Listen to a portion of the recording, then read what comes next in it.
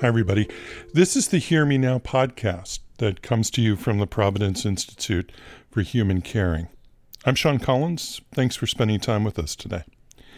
In this episode, we're going to explore a phenomenon that's not well understood.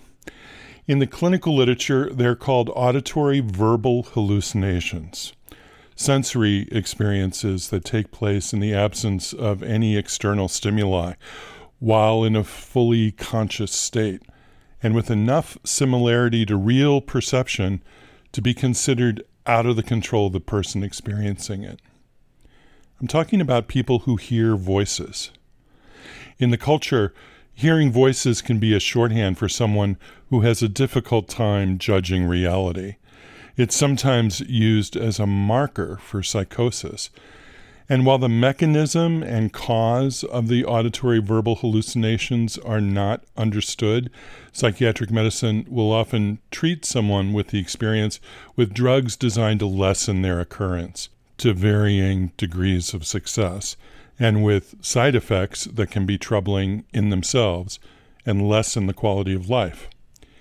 It's worth noting, too, I think, that many of our foundational religious texts contain stories of individuals who heard voices or saw visions and who are revered as prophets or divine emissaries.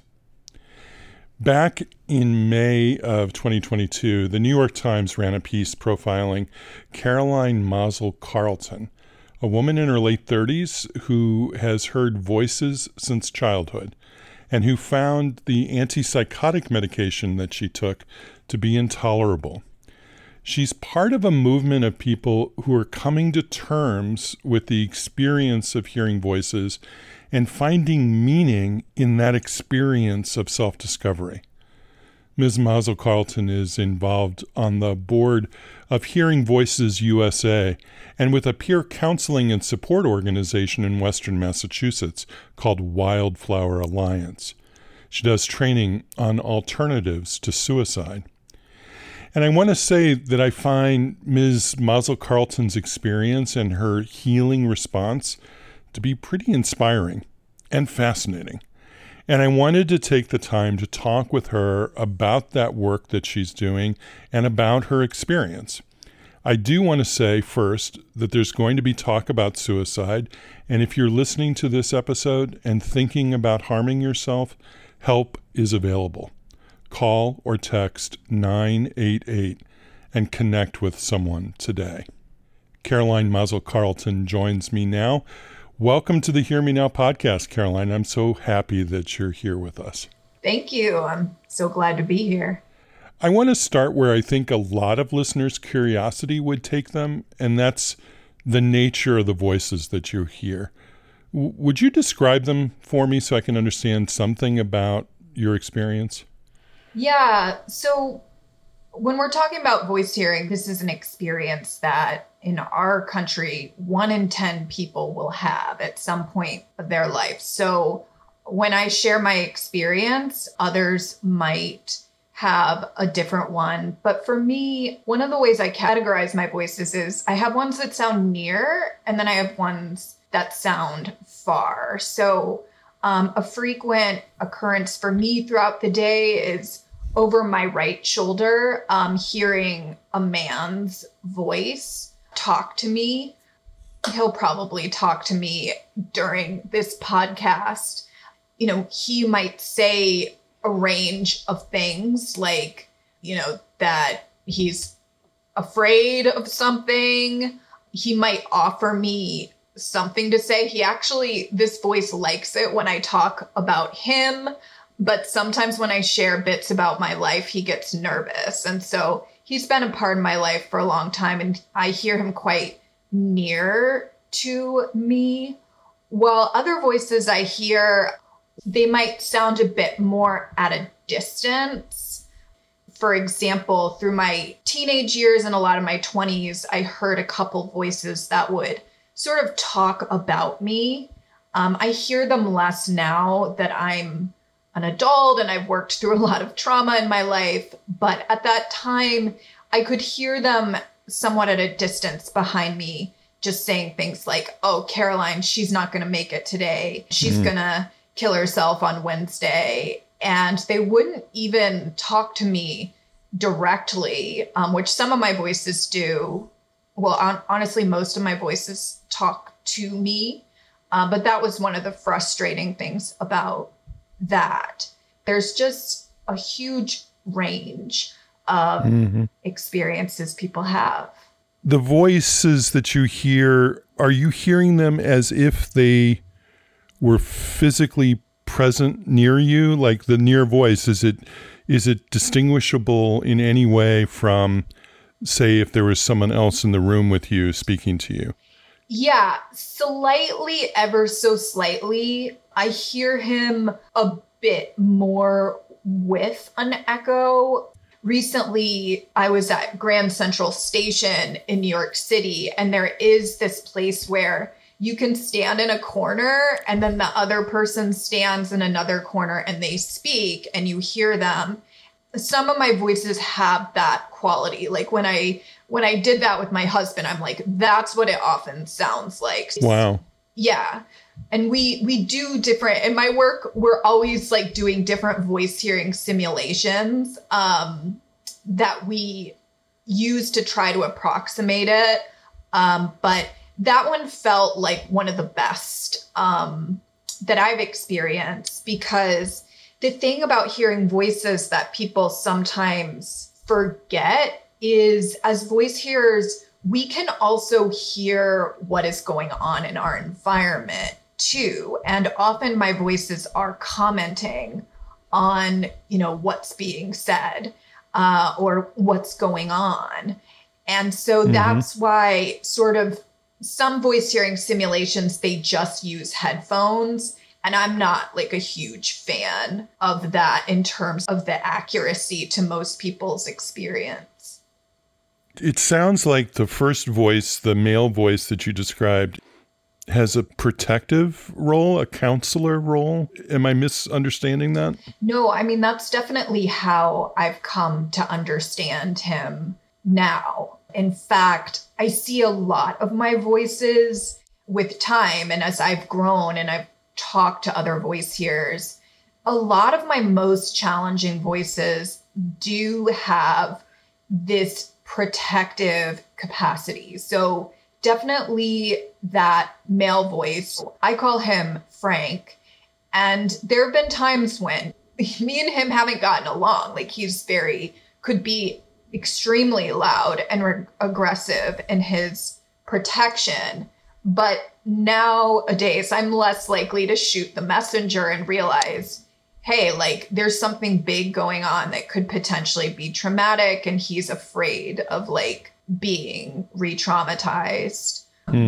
Similarly, I have this woman's voice that I hear, and she's been one of my most challenging voices over the years. She'll call me Missy, which is something I don't like. But the truth is, she sounds a lot like a woman who hurt me when I was a child. And so I think she also becomes quite active when I'm about to try something new. I try not to see her as evil, even though she might be saying like, who do you think you are, Missy? Who do you think you are? But just acknowledge that, you're about to try something really different. This could be a sign that this voice is trying to protect you from being hurt again. So there's different ways that I respond to my voices in order for us to work better as a team. That's fascinating, Caroline. I'm curious, the term hearing voices seems pretty common in the literature. And it's interesting to me because it's not hearing people. It's as if the voice is depersonalized in some way. Is that purposeful? I love that question so much because honestly, in my work with others, supporting others with this experience, we're not always using the phrase hearing voices, because people have many different frameworks for what they're hearing. So we might describe it as hearing trauma echoes or hearing our ancestors or hearing a demon. Like, people identify this experience in many different ways. And what I found most useful is to explore the language that fits best for them. If someone identifies their experience as being the government, not saying, oh, that can't possibly be, but exploring with them their experiences with authority, and where they might have felt oppressed. So the phrase hearing voices, it really is an umbrella term. And I think that there's some great value in looking at, does this term really encapsulate what's going on? The Hearing Voices movement, it's both a mental health reform movement, but it's also a social justice movement for greater acceptance and rights for voice hearers. So when they chose back in the late 80s, sort of the name Hearing Voices Movement and Hearing Voices Network, their idea was to kind of reclaim a marginalized phrase, kind of like queer. Right. So hearing voices in the movement and reform movements is like that. And they figured, hey, we're going to put this marginalized experience in the center. We're going to reclaim it. But there's a wide variety of folks whose individual experiences fit under that umbrella. That's really useful. This is the Hear Me Now podcast. I'm Sean Collins, and my guest today is Caroline Mazel Carlton. She was profiled in a story in the New York Times earlier this year, and we're talking about her experience hearing voices and the work she does helping other voice hearers. Caroline, do you remember the first voice that you heard? Yeah, I definitely do. It's an early memory of mine. I was 5 years old, and I was at a daycare where which someone had run out of her home. And it was a place that I had experienced what I now understand to be abuse. But in that environment, it was framed as punishment. And the first time I heard a voice was actually in that environment. And it was the voice of this man over my right shoulder who I have described already, Frank. And I was sitting next to like my big bird, big wheel. And I was watching this woman who had hurt me pretty badly and in humiliating ways. I was sort of watching her to make sure, I knew where she was and if she was headed in my direction. And she turned to her friend and she said, Maureen, there ain't a cloud in the sky today. And I remember very clearly hearing this man's voice say, they're liars. They're liars. There are clouds in the sky. They're liars. And I hate them. And wow. For me, it was like, I was 5. So for some of us that have this experience younger, we're not initially taught to fear it until later. So it wasn't something that frightened me. It just kind of was what it was. And that voice has stayed with me over time. And what I'll say is rates of voice hearing are quite high in children, much higher than 1 in 10. And for a lot of kids, it doesn't follow into adulthood. But if you have, sometimes these voices, they come as a sign that something's not quite right and something needs to change. And unfortunately, if it doesn't, if things get more difficult in life, sometimes the voice will get louder and more provocative, or we'll start to hear more voices. And that was definitely the case in my life. So by the time I was a teenager, I was hearing quite a few more voices. And the voices at that time were often crying, screaming, yelling, or making these difficult predictions, reflecting sort of there was bullying happening, a lot of bullying in school. I was bullied because of the side effects of the neuroleptic drugs. So yeah, my voices began to reflect that greater stress and that issues had not been resolved in my life. So that frank voice has been, it sounds like, a pretty constant companion. Right. And a protective one, a benevolent one, perhaps cautionary, perhaps sometimes louder in the caution, but with the concern of protecting Caroline or looking out for you.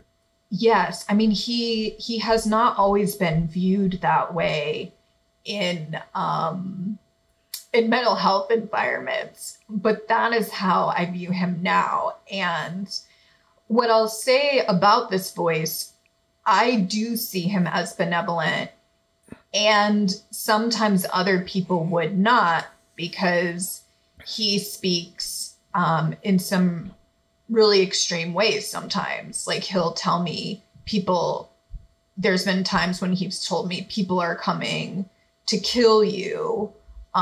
He's told me things like, you need to protect yourself. You need to carry a knife. One time he told me to punch someone in the face. So for me, it's really looking at the message beneath his fear and concern and having the space to evaluate it, which now I really do, because I talk to other voice hearers all the time. It's part of my job, and part of my job is figuring out, how do we live in greater peace with this experience? And so a lot of the times it means, how do I make myself feel safe, like in this physical moment, and also at the same time look at the deeper metaphor of a voice? And I'll just give you an example of what that means. Like, there was a time in my life where I was insistently hearing this voice that was telling me to kill myself, just constantly over and over. And I remember this was when I'd become employed. I was working as a peer support specialist in a hospital. And one of the things I would do is I would sit in movie theaters before my shift started in the evening. But finally, what I did was I said to this voice, you know what? You're right. I should kill myself. You're right. I should kill myself, and I will. But first, I have to read every word of the Lord of the Rings trilogy. Every word. And like, the voice, what happens often when you negotiate with these voices is the voice kind of backed off, like it felt heard, but like deep down, and no offense to any of your listeners, like I knew that there was no way I was gonna actually make it through like 3 whole books about elves and orcs. But it bought me this, it was a negotiating tactic. And a lot of us as voice hearers learn these ways to negotiate, sort of these half-hearted, halfway, meeting your voice halfway. But, eventually what I had to figure out was that when I'm hearing a voice that's telling me I need to die, usually there is something in my life that needs to end. And it's not like my physical heart has to stop beating, right? But often there's a role or a relationship. At that time, both the job I was in was causing a lot of moral injury in the way I was expected to treat others like me. And that needed to end for me. And I was in a relationship, certainly with a partner, that it needed to come to an end. And so that's what I mean about, like, can we engage with our voices on a comprehensive level? And certainly, my practice and my work, it's like, let's not just constantly ignore it or numb it or block it out. Usually that's not a great strategy to deal with issues, to just ignore them, kind of globally, right? Right. Part of what I heard you say there is you learned in that negotiating with the voice, like you learned a technique that allowed you to live with this experience in a way that gave you meaning. Is your sense, talking to other voice hearers, that everyone has to go through that individually, or are there people who never really come to that understanding and struggle somehow with a voice? Oh, yeah. I think doing this is really hard to do all on your own and in a vacuum. So for me, in my life and in my work, it's about eliminating the silence, shame, and social isolation that come with voice hearing. I think those things can be really deadly. I think it's much easier to come to some of these conclusions and find this peace with support. And when at that time in my life, I did not have support of the Hearing Voices Network like I do now, but I was at that time skating on a roller derby team, which was a tremendous support for me. And skating roller derby taught me a lot about how to work on a team with some really big personalities and people that might say extreme things at times. I'm not going to use the roller derby language that we use on your radio program, but that gave me a community and it gave me strategies to survive that moment. But what has really kept me going is getting involved in this community where, like, I know some people might find the way I'm talking about my experience new or different, but there's a lot of other voice hearers out there. People like Ray Waddingham, Jackie Dillon, those are women that, Elizabeth Spanholmer, those are women in Europe that are big role models to me. So I'm not the only voice hearer out there that talks this openly and doesn't blame themselves for hearing voices or like being a flawed, genetically imperfect being, but looks at the context of why I'm having this experience. It's probably due to causes and conditions in my environment. And then the big piece beyond breaking the silence and the shame is making sure that we don't feel alone. So a passion of mine is developing peer support environments where people can come together. And yeah, there's absolutely no substitute for the support of community. Like, if I'm having to deal with 5 voices all by myself, I'm going to get really tired. I need to know that there's other people that have my back and are invested in, making it work, making my relationship with my voices better and my relationship with the community strong. Yeah. And you can throw an elbow if you have to, based on your roller derby days. Absolutely. My guest today is Caroline Mazel Carlton. You might remember her from the circuit as Mazel Tov Cocktail. We're talking about her experiences with Hearing Voices. And you can find links to the Hearing Voices Network, USA, and Wildflower Alliance in Western Massachusetts on our website, hearmenowpodcast.org.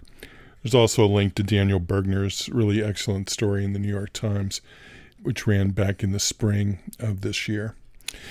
Caroline, tell me about your decision years ago to stop taking antipsychotic medication. So for me, that decision was mostly informed by the amount of side effects that I was experiencing and the benefits just not being enough to really justify the suffering that I was caused. So for folks like myself who hear voices or deal with big states of mood, like what's really popular is to prescribe dopamine blocking drugs. So often they're marketed as antipsychotics. I don't love that word because they don't work that way for everyone, or they stop working. So what happens to me and a lot of people, if you block all the dopamine receptors in our brains, is everything slows down.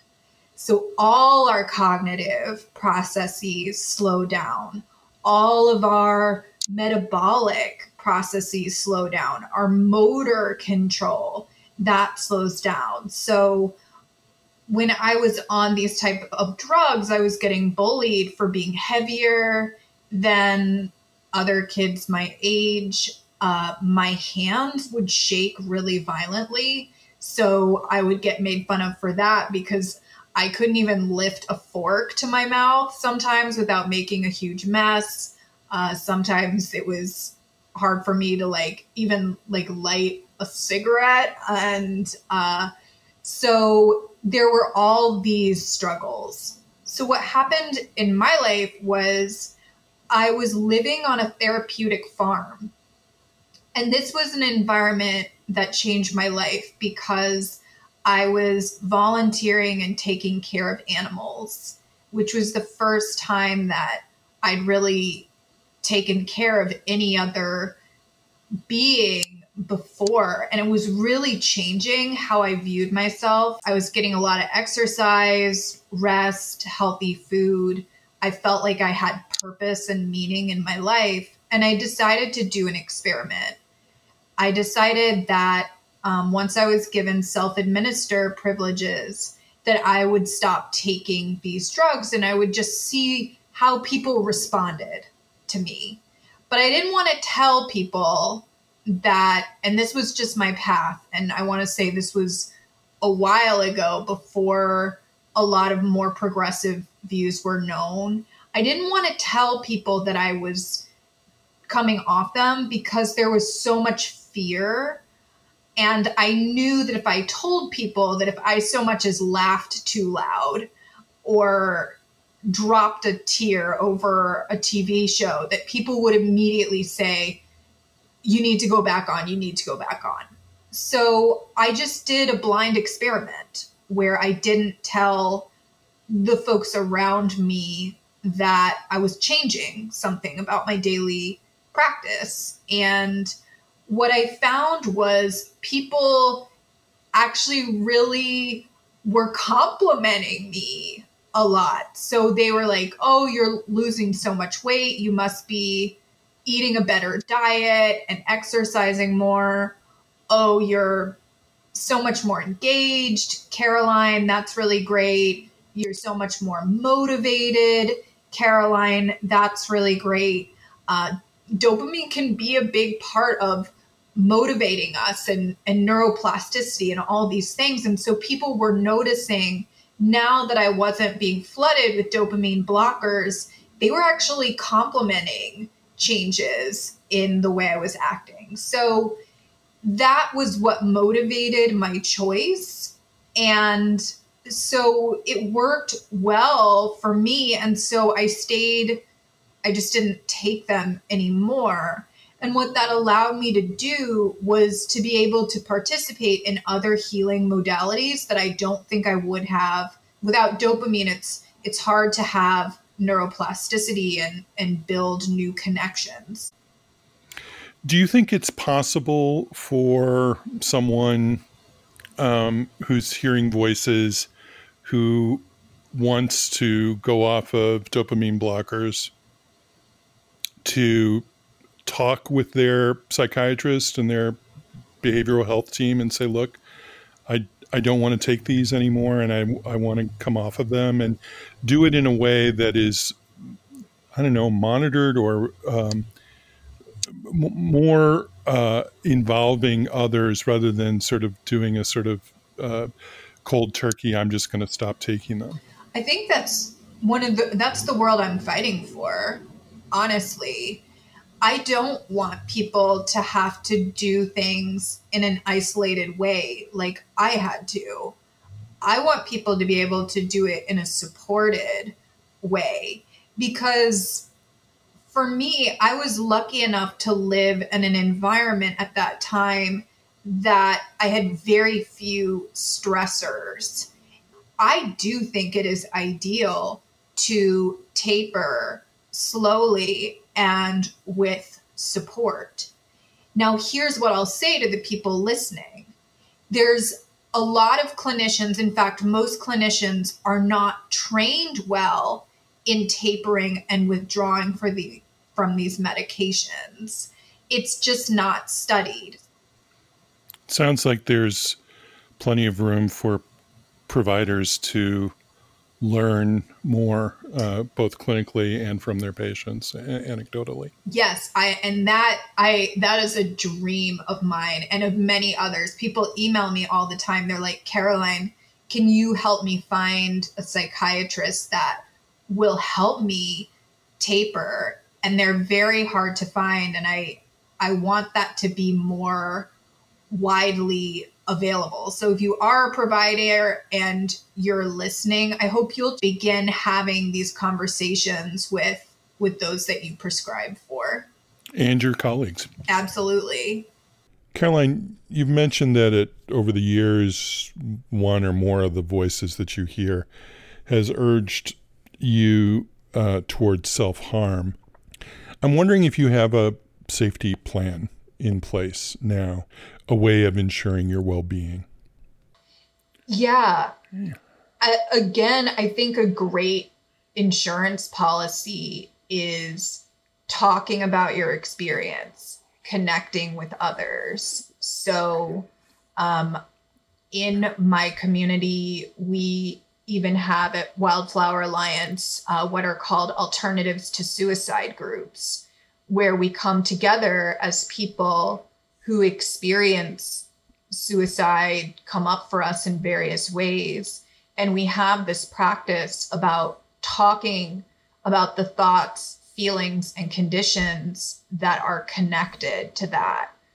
When you do that, you start to develop a support network where you're learning from other people that have navigated these tough times, and you're learning more about yourself. So, for example, with Frank, I know that if I don't take time to listen to him or my other voices at least a couple times a day, things can get really extreme. It's also good for me to communicate with others, like kind of the content of what they have to say. Now, this is non-judgmental, understanding people, right? Like there's definitely folks out there I would not still, even though I'm on the radio, seek out to speak openly about this.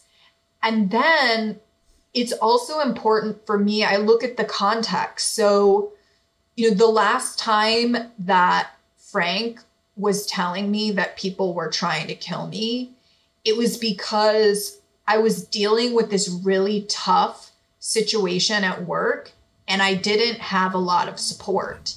And so I think he thought like that people were trying to kill me. But what turned out was there were people that were willing to help, but I needed to ask for it. So for a lot of voice hearers, think about your environment. Think about, can you lower the stress in some way? Can you minimize your own exposure to things like violence or harsh words or abuse? What can you do with your external life that will maybe help calm that voice down? There's lots of things we can do. My personal path includes a lot of spiritual practices. I am a Jewish person. Jewish community helps me.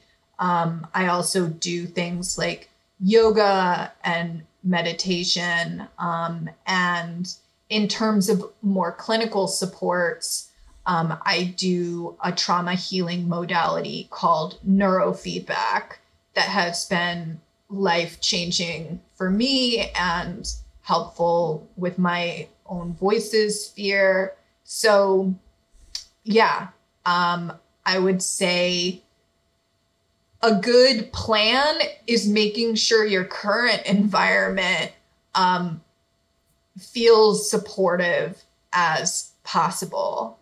And then if things do really fall apart, knowing what you need in those moments. So I know for me, acute psychiatric hospitalization is actually more stressful. Luckily, I live in a state where there's a peer respite house where I've gone when Frank was really freaked out. And that's a less institutional environment, much more homey, much more warm. And, if you read the New York Times story that I recently did, it has the anecdote where when I went there, one of the peer support staff played Frank a song and sang to him to help soothe him. I'll give a shout out to Andy Boreski, who played Freebird by Leonard Skinner on the guitar. And while me and Frank, we both cried. And it was this really powerful healing moment that helped me get through a time of crisis. The alternative to suicide work that you do must be incredibly gratifying. And let's talk a little bit in detail about the sort of healing work that you do helping others. Yeah. Alternatives to suicide groups were really life-saving for me. So one of the things that my voices and me personally struggled with were working in conventional mental health system jobs where I was expected to tell people to do things they didn't want to do, like try to convince people to take drugs that they didn't want to take, or that looked at, locking people up and away from their communities. A lot of the time that was viewed as what suicidal people or people hearing voices needed. Yet a lot of the people I met were deeply despairing to be taken out of their community in that way. And it hadn't worked for me, but I always assume I'm just this uniquely messed up person. I don't anymore, but like throughout my 20s, I thought I was like, teens and 20s, I thought I was uniquely messed up. But then I found out I'm not that weird after all. So alternatives to suicide is a harm reduction approach that, much like the Hearing Voices movement, we learn to live with thoughts of suicide, express them, and explore them in environments where it's safe to really feel our feelings. So one of the things I struggled with the conventional mental health system is a lot of times those systems really view suicide as the problem. And they're like, suicide's the biggest problem. We need to stop suicide. So we're going to take all the guitars out of the music room because someone could hang themselves on a guitar string. And then people are like, well, what about the music that like helps me deal with the pain? But it's like, no, we have to stop suicide. But like, I kind of get where they're coming from in some respects. But if you really talk to people like myself that have felt suicidal, you'll find that suicide isn't actually their problem. Suicide is their solution. Suicide is their solution for like a whole host of issues, trauma, economic issues, breakup, loss of identity. And so if we're just focusing on eliminating suicide, we're never actually getting to the real problems and the real feelings that people need to express and be validated for, and to have like a space to work through. So Alternatives to Suicide is an approach that helps create those spaces where we're not immediately jumping to contain someone. We're also in this approach, we're not focusing on trying to predict behavior. The thing about humans is we're actually really bad at predicting behavior. So instead of focusing on if someone is going to die by suicide, instead we focus on why. Why do you want to leave this world? What's going on? What do you need from your community right now? Instead of assuming that we know, because everyone's different. Some people listening to us are going to criticize me for not challenging you on the sort of rejection of conventional mental health treatments. I want to acknowledge that thought that is in some listeners' heads right now. I think I understand it, what motivates it, but I also think I understand what's motivating your move away from conventional care. And it might be because care might be missing from that conventional mental health environment.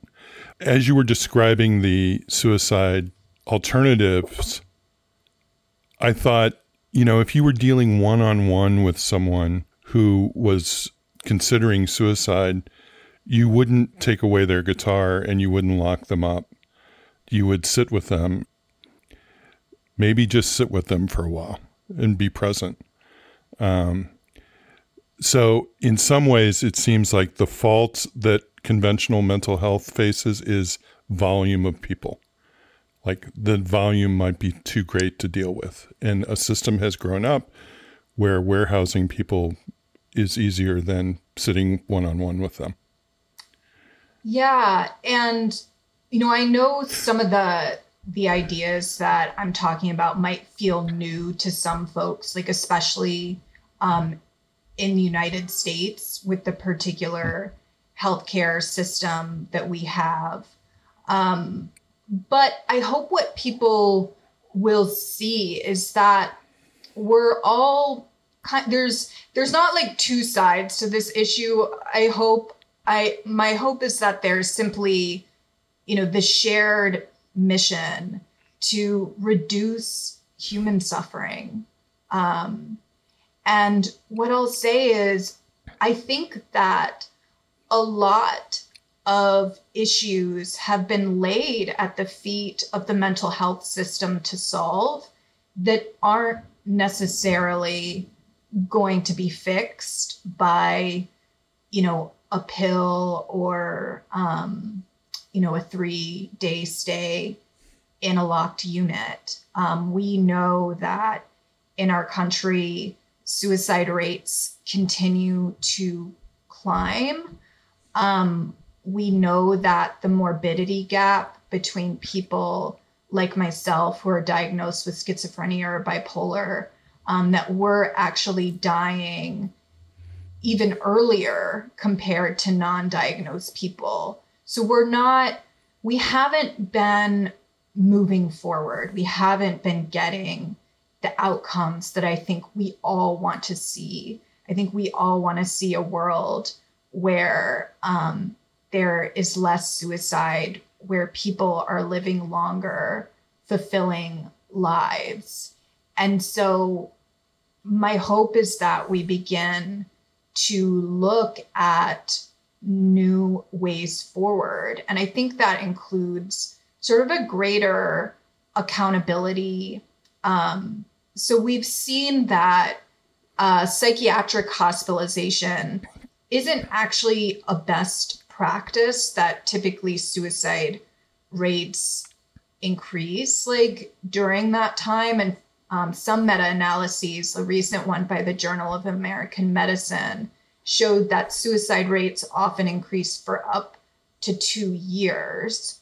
And so I think we need to start thinking about the information we have about what's actually causing suicide. So we know that issues like student debt, I hear people struggling under other financial factors, not being able to pay the bills. We also have very high rates of suicide amongst trans folks, rising rates of suicide among young Black youth. Indigenous people have an extremely high rate of suicide. And all of these social issues, I don't think that building more psychiatric hospitals is going to solve these. I think it takes a greater commitment on all of our parts to create a world that people actually want to live in, where they're feeling celebrated and affirmed, where they feel more connected to life. And that's definitely our goal. Like in the organization I work for, the Wildflower Alliance, is healing through community building and creating more acceptance. Right. An idea that has been in my head for going on 40 years now comes from an epigraph in a poem that was written by a college professor of mine. And the epigraph is in Latin, and it starts, natura in reticulum sui genera connexit. And the translation of it is, nature knits up her children in a web, not in a chain. But men and women can only follow by chains because our language can only handle one idea at a time. So we think in a linear fashion, but the truth of the matter is the world is webbed together in a multiple different ways. It's not a linear path. It's like there are connections everywhere. And when you talk about community building, that's what comes to my mind, is that every way that you can build a connection with someone else in the community is going to be life preserving for people, because it gives you human connection, and that's what gives meaning to your life. Absolutely. And I love that quote about the web, because ultimately, like, I do see we've evolved to live in societies. So like all this extra prefrontal cortex, all this brain matter that we have evolved over, the thousands of years, we've built all of that neural structure so that we are better able to connect. And I think that our brains are much more web-like. They're kind of like a universe unto themselves, and people are very complex. And, I've supported a lot of people that were right at that place where life was becoming untenable, just unlivable. And what's interesting is, in a moment, it can be, we might be incredibly suicidal and want to end our lives. And that's very much true. And yet in that very same moment, we also might be wondering who's going to win this season of RuPaul's Drag Race. Or, in that very same moment, we might have a deep spiritual calling, or, really be looking forward to our niece's, 10th birthday party. And so I think often, like, when I've been supporting people, it's about supporting them in their wholeness and seeing a human being in front of me instead of just a problem to be solved.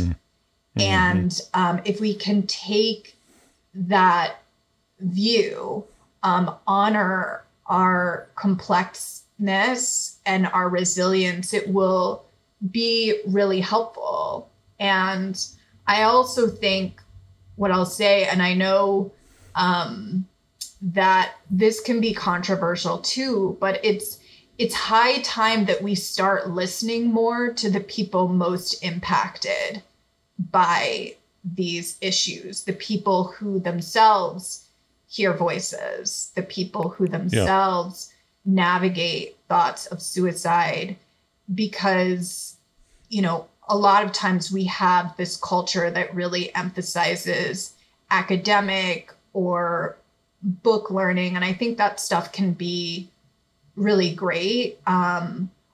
But we're missing something if we're not talking enough to the people impacted and what they've needed. There's so much survivor wisdom out there to tap into. Like, sometimes I'll be supporting someone and, they'll have been through so much. And I'll be like, all that you have survived, it's just, it boggles my mind, like, all that you've been through. Like, what is your secret? You have survived for 30 years, despite the trauma, despite the lack of resources. What's your secret? Like, what has kept you here? And what I'll say is, when I ask people that question, it's not often a clinical intervention. It may be that they have gotten involved in some sort of community, like roller derby helped save my life, peer support, and social activism helped totally transform my life from a very, very limited one. Right. And so people will usually name like a relationship or a community that has kept them going despite inconceivable odds. Right. And that might be completely invisible to people around them. Oh, her connection with the book group is what's keeping her alive and keeping her connected. Or her connection with her synagogue or her church, or, the walks that she takes with a friend. That's what is connecting her, kind of tying her to the life that she sometimes wonders whether she values or not. It's like, what you mentioned, your Jewish spirituality, and one of the ideas that I have loved is the notion of, is it Dayenu? Yes. If this had happened, that would have been enough. The idea that the smallest thing can be crucial in how we make it through life. Sometimes people like underestimate their capacity to be a healer. Sometimes people think, oh, I need to have a PhD or I need to have this particular clinical training. And honestly, what I've seen, sometimes that can get in the way because it creates this huge power dynamic it creates this world of like the fixers and the fixed, the helpers versus the helped. But I think that's really a false binary. That's a binary I've seen spoken of, but I don't know how realistic it is. There's also the notion of a wounded healer. Right. And I think we're all wounded healers in some way. We all walk through this world with wounds.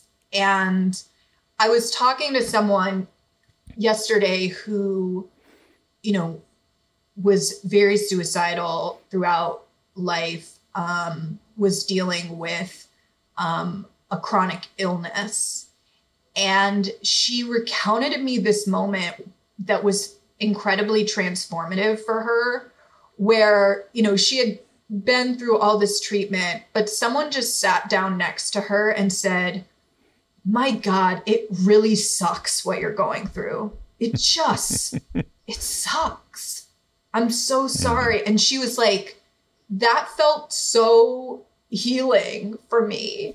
So sometimes it's the smallest amount of validation to just connect with the person so that they feel seen and known. Just to say, man, I am so sorry you're going through that, instead of just trying to fix the person or cheer them up, to feel with them. Caroline, I'm so grateful for you taking the time to talk. Great to be invited. Yeah, it's fascinating and it's been really uplifting. Thanks so much. Thank you. Thanks for having me. Caroline Mazel-Carlton is the Director of Training for the Wildflower Alliance and the Hearing Voices Research and Development Project. You'll find links to those organizations on our website, hearmenowpodcast.org. The program is a production of the Providence Institute for Human Caring. Connect with us on Twitter, where we're human_caring. Our podcast is produced by Scott Acord and Melody Fawcett. We have tons of research help from medical librarians, including Carrie Grinstead, Seema Bhakta, Sarah Viscuso, and Heather Martin. Our theme music was written by Roger Neal. The executive producer is Michael Drummond. Join us in 2 weeks when we explore firearms and gunshot wounds as a public health issue with trauma surgeon L.J. Punch, whose bullet-related injury clinic in St. Louis is treating one bullet wound, one life, one community at a time. He's a remarkable doctor. I hope you'll join us. I'm Sean Collins. Thanks for listening. Be well.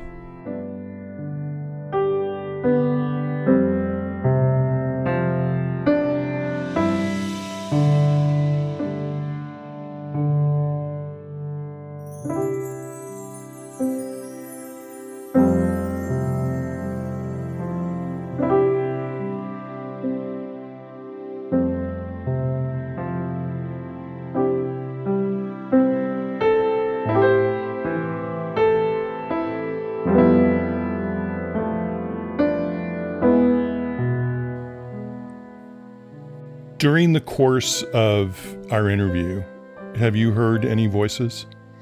Yes, I have. I'm hearing, he's a younger boy and he's telling me he wants to go outside.